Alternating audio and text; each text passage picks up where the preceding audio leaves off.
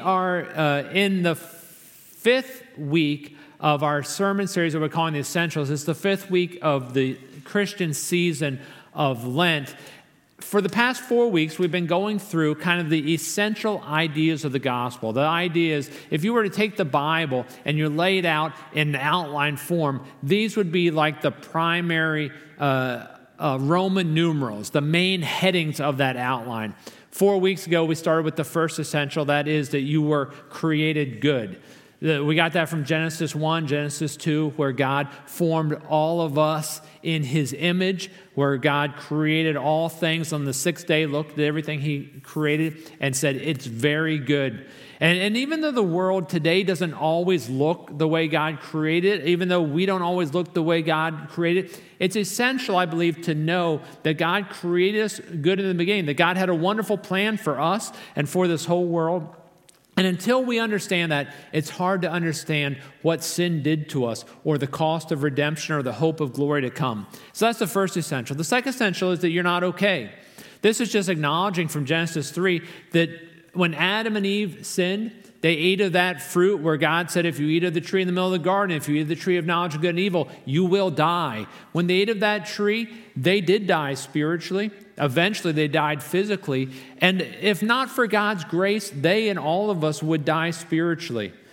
We know that God has redeemed us in Christ, but it's essential to understand what sin has done to us, because sin continues to kill us, continues to destroy our world and destroy our lives. And until we understand that, we can't really understand what redemption is all about.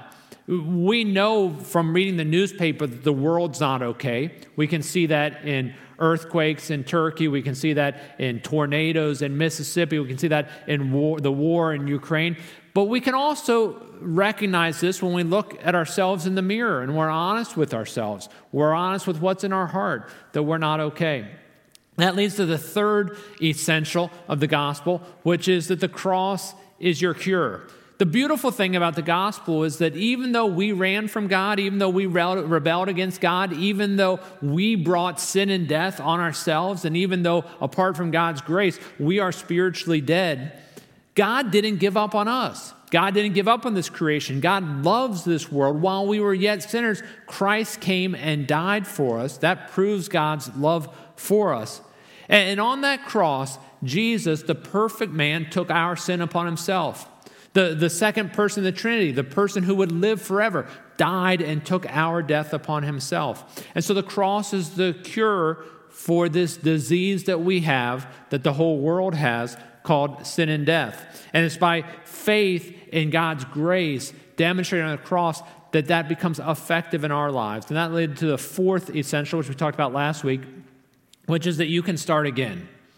By God's grace, God has offered us a new life.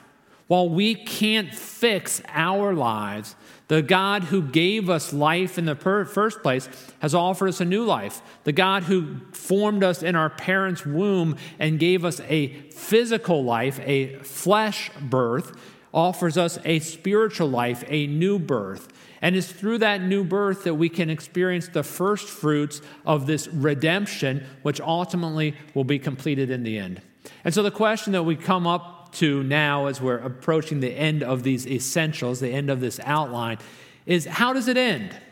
Well, when you know these 5 essentials, the natural question is, how does it end? Or, why am I not experiencing the fullness of this new life? I've talked to Christians all the time, and they say, what's happening? If God loves me and loves this world and has a wonderful plan for this world and sent Jesus to redeem the world and offers us forgiveness and new life, why did this happen? Well, why did my husband leave me? Or why did my kids rebel against the faith? Or why did a friend of mine pass away? Why? Because we live in this period where we have experienced the first fruits of this redemptive work, the first fruits of this regeneration, but it hasn't come in its fullness yet. But the good news of the gospel is that you can trust God, that it ends well, that in the end, God is going to reform a new creation. The God who created this world is going to give us a new creation. God who gave us this life is going to give us a new life. And we can read that in Revelation chapters 20, 21, 22. We're going to look at 21 and 22 today. But in Revelation chapter 20, it says that in the end, God is going to take Satan and sin and death itself and throw them into the lake of fire. We won't live with the temptation of sin or with Satan's accusations or with sin and death anymore. And then in chapter 21 and 22, Revelation gives us a vision, a picture of the way it ends. And we're going to work our way through much of that this morning. In Revelation 21, these are the last two chapters of the Bible, 21 verses 1 and 2, it says this. This is John speaking of a vision that he saw that Christ has allowed him to see through an angel. Then I saw a new heaven and a new earth. The first heaven and the first earth passed away, and there was no longer any sea. And I saw the holy city, the new Jerusalem, coming down out of heaven from God, made ready as a bride adorned for her husband. It's a beautiful picture of the way it ends. It ends with a new creation, a new heaven, a new earth. The scripture says, no more sea, no more sea. When I read that, I myself am a little disappointed. I'm an ocean guy. I love the ocean. I love the water. I love the sea. So for me, I'm like, no more sea, no more beach days. That's going to be tough, Well, when the scripture, though, in Revelation says no more sea, it's working on a metaphor that was very prevalent in that day, that the sea was seen as a place of chaos, a place of death, a place of like the unknown brokenness of this world. And so when it says no more sea, what it means is no more chaos, no more death, no more destruction. This world that's coming is a place of peace, a place of unity, a place of security. And that's the vision that we have. A heavenly Jerusalem. The Revelation describes it as 1,500 miles one way and 1,500 miles the other way. 1,500 miles square coming down from heaven in this beautiful new creation, this new garden-like earth that God's going to create, this new world and this new heaven that we're going to be part of forever. And in the rest of Revelation 21 and 22, the Apostle John gives us kind of 4 attributes, I would say, characteristics of this life that we're going to have for all eternity with God. And so I want to walk us through and just encourage you as we think about this 5th essential, that we can trust God. It's going to end well. Let me read it for you. This is Roman numeral 1, the first attribute of this new creation. That is, we won't be alone. When we get there to that new heaven, that new earth, we won't be alone. So many people, when you talk about what's going to happen in the end, their assumption is you really can't know what's going to happen. After you die, you really don't know. How would anybody know? But the scripture wants us to know how it ends. It's part of the assurance that God gives us in our hearts through the Holy Spirit. But through God's word, God gives us this assurance of what it'll be like. Number 1, you won't be alone. Revelation 21 verse 3 says, "And I heard a loud voice from the throne saying, 'Behold, the tabernacle of God is among men,'" or people, "'and he will dwell among them, and they shall be his people, and God himself will be among them.'" Can you imagine living with God, God in our midst? Not in our midst like we experience as a foretaste now through the Holy Spirit, who we experience in our lives, but in fading ways as in a mirror dimly. But God living in our midst. It's a beautiful image. It's like the image of the garden where Adam and Eve were placed in this beautiful garden where there was no sin, no death, and God would walk with them in the cool of the day. That God would actually live in our midst. The God who came down in his glory and filled the tabernacle, the Holy of Holies, that no one could enter, only the priest with a sacrifice once a year could enter. That God is going to live with us. It's such a foreign idea. It's such a difficult idea for us because we know God as transcendent, not as immanent in our life, as transcendent. We are broken, sinful people. We are creation. God is eternal. God is creator. There's this separation between us and God. But the scripture testifies that in the end, God will live in the midst of us. He'll make his dwelling with us. He'll tabernacle with us. He will live with his creation.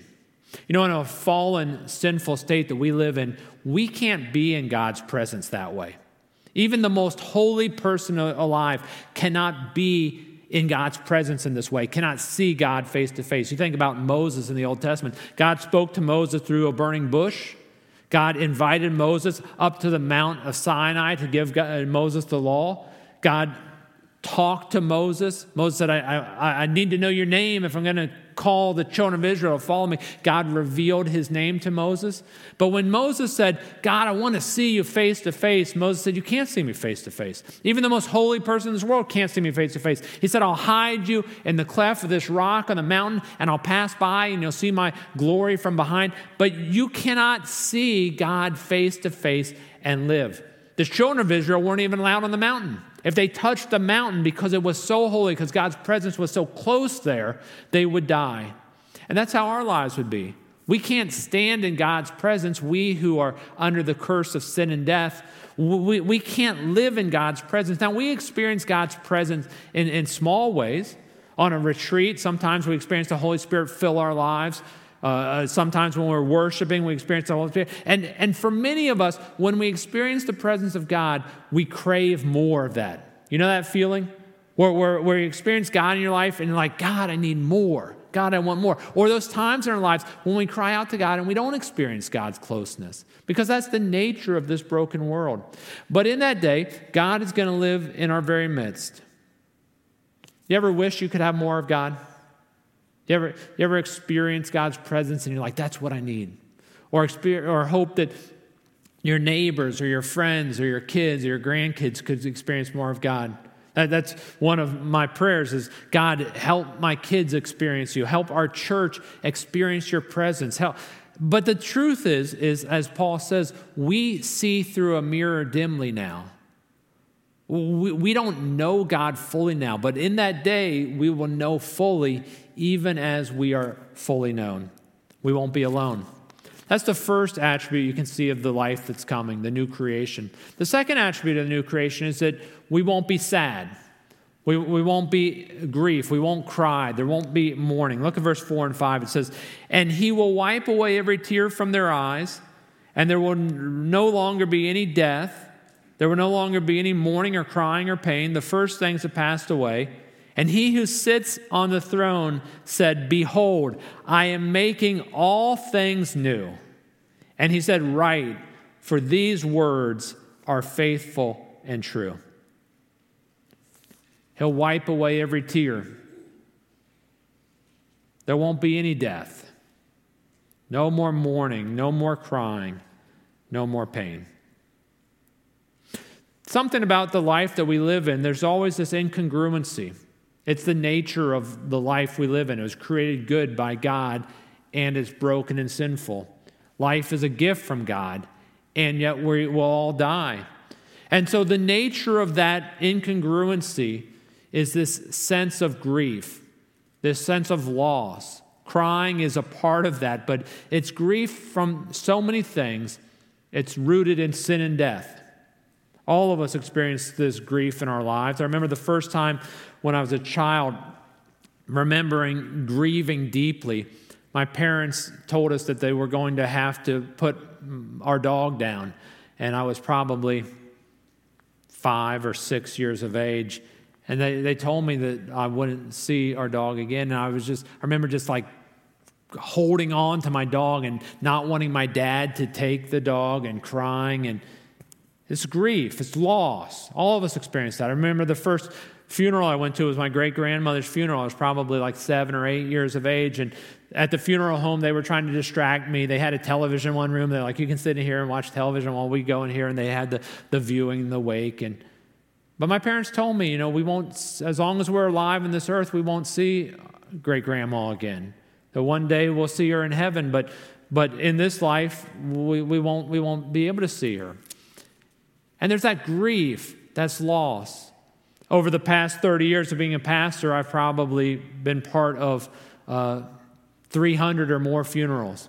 And many of you have been to many more funerals than that. And every time there's this grief, Oftentimes in that funeral, as I talk to family members, loved ones, there's a sense of, why would God let this happen? How could this be? This isn't fair. It isn't fair. Because God didn't create death. We all have that natural grief of, it shouldn't be this way. And that's true. It is this way, and we know from the time our children are born that they will die. I mean, it's part of the process of this life in this fallen world. But it's not part of God's creation. And in God's new creation, there won't be any death. There won't be any grief. There won't be any mourning. We don't just grieve death, right? There are many things we grieve. We grieve when our kids don't make decisions that we'd like them to make, or they don't follow paths in life that we would choose for them. We grieve when we lose a job or when we lose a friendship. We grieve when we make a mistake and we wound our spouse or someone we love. This life is a constant fluctuation of this incongruency between ways that we see God's grace breaking through and life being the way it should be, and the brokenness of life which causes us grief and pain. The good news is that when we get to that day, like Adam and Eve in the garden before they sinned, there won't be any more sadness. There won't be any more death. There won't be any more grief. There won't be any more crying, any more loss. It'll be life the way that it was created to be. And that's good news. The second attribute, you won't be sad. The third attribute of this life and this new creation is that we're all invited. I'll read it for you, verse 6 through 8. We're all invited. It says, "Then he said to me, 'It is done. I am the Alpha and the Omega, the beginning and the end. I give to the one who thirsts from the spring of the water of life without cost. He who overcomes will inherit these things, and I will be his God, and he will be my son or my child.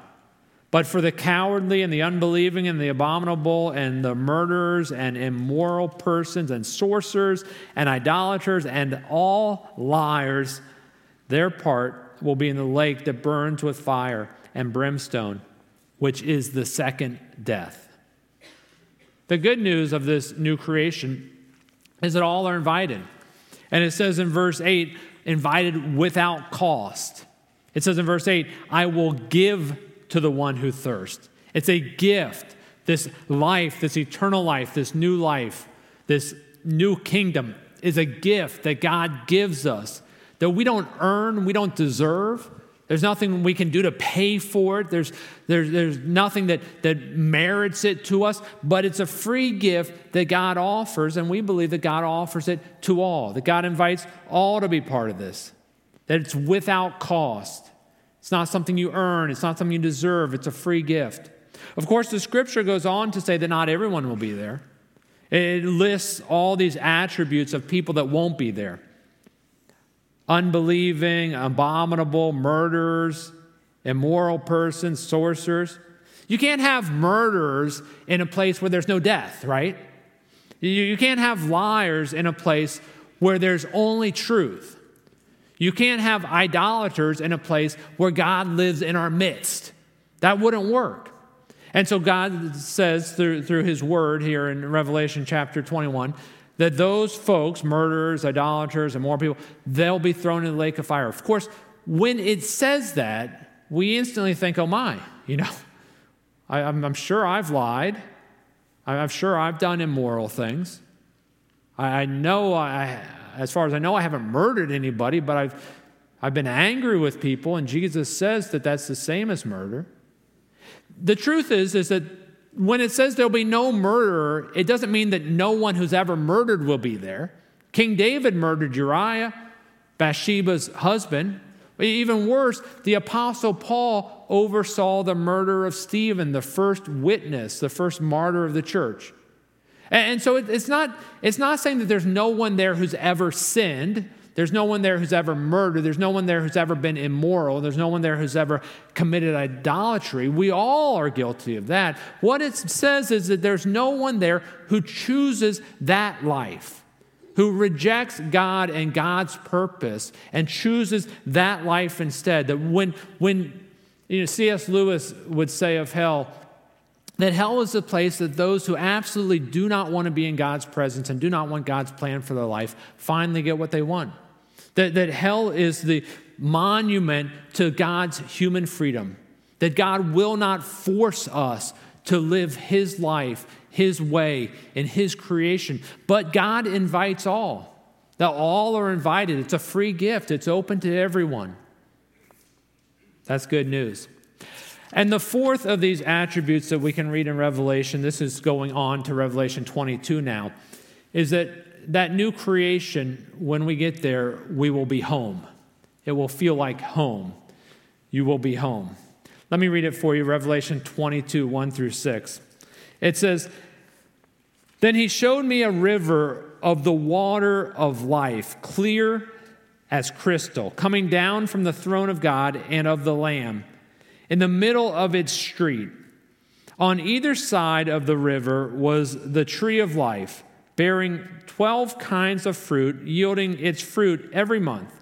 And the leaves of the tree were for the healing of the nations. There will no longer be any curse, and the throne of God and of the Lamb will be in it, and his bondservants will serve him. They will see his face, and his name will be on their foreheads. And there will no longer be any night, and they will not have need of the light of a lamp nor the light of the sun, because the Lord God will illumine them, and they will reign forever and ever. And he said to me, these words are faithful and true. The Lord, the God of spirits of the prophets, sent his angel to show his bondservants the things which must soon take place." When we get there, we'll be home. And it's a beautiful description of what home looks like. This beautiful river flowing through from the throne of God, crystal clear. This tree between the river and the street that bears fruit, 12 different kinds of fruit, 12 months of the year. There's bounty of food all the time, and its leaves bring healing to the nations. And God will be in our midst. We'll see him face to face. His name will be on our foreheads, and we'll be his.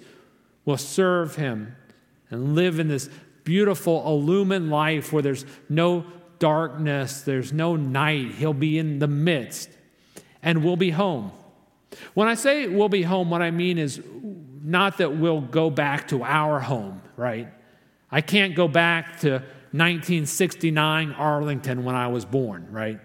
When I go back to the street I was born on, or I grew up, all the homes have changed. The little Rambler I grew up in is now a massive home. And there may be on the 10 houses that are similar to my house on my street and the next street over, maybe 2 of them even look like they did when I was a kid.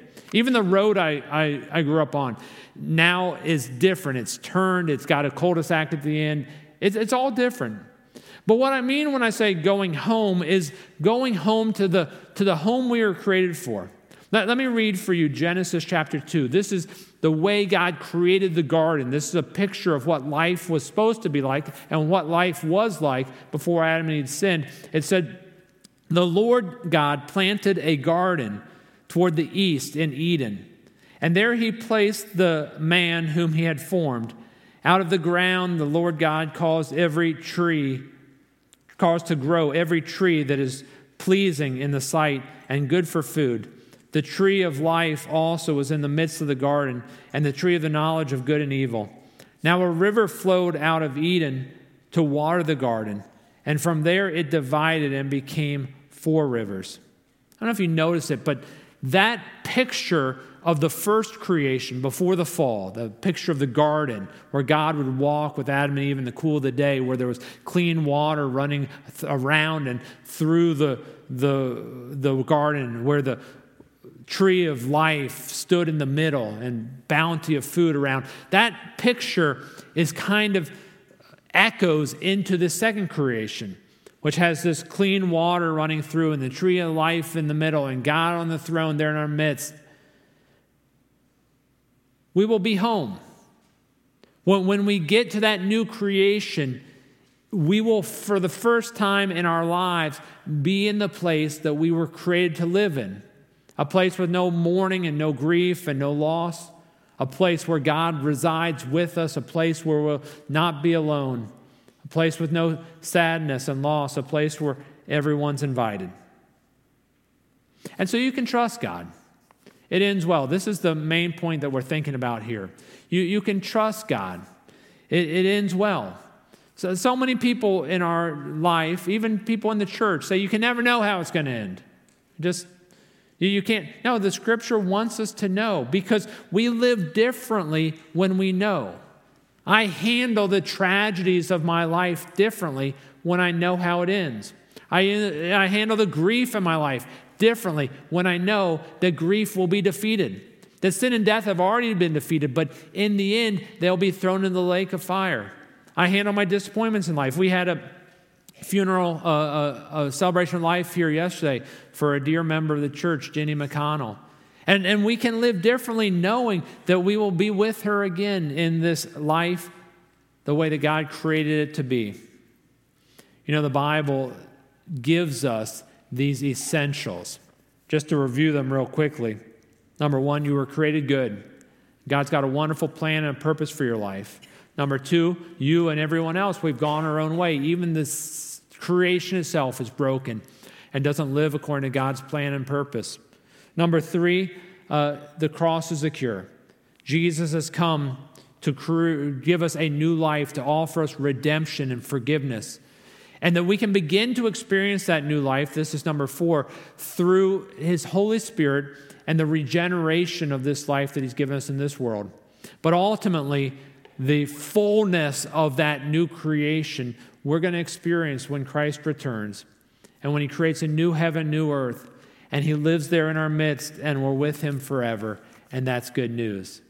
That is a picture of the gospel. That is a outline of the idea of what this is all about. That God has a plan and purpose, and God's going to fulfill this purpose. And the good news is that you and I can be part of it. Let's pray that might be so. Lord God, we thank You for this truth of the gospel, this truth that You're not done with us, that You haven't given up on us, that You have a plan and purpose, and that You have the power to bring it about. That in Christ You have already defeated sin and death, and that one day You will throw Satan and sin and death and all those who will not submit to Your plan out of this creation. But You'll create a new heaven, a new earth, where we can live with You forever, and we thank You. We thank You that this invitation is for all who will receive, that there's no price or penalty or payment that we have to make. And so, Lord, we say, Lord, I want to be part of that. Lord, I want You to come into my life.